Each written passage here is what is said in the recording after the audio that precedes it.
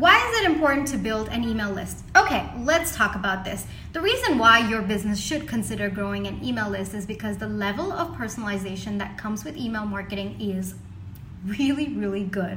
Let me explain what I mean by that. When you're on social media platforms, it's usually the same content for all of your followers. Whereas when it comes to email marketing, you can actually choose what content goes out to which segment of your target audience, which means you can personalize what content is needed for that segment of your target audience to move further along with their purchase decision.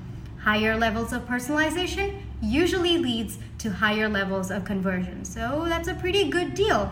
Not just that, you also have to remember that social media platforms are businesses themselves, which means you don't really have control over the relationship that you are building with your followers. So the email list is your own, which means you have control over the relationship that you are building with the people on your email list. That one-on-one connection with them is something that you have control over, and that's usually a good thing to have. So if it's something that you've not done yet, I would highly recommend considering to grow your email list today. Hope this helps.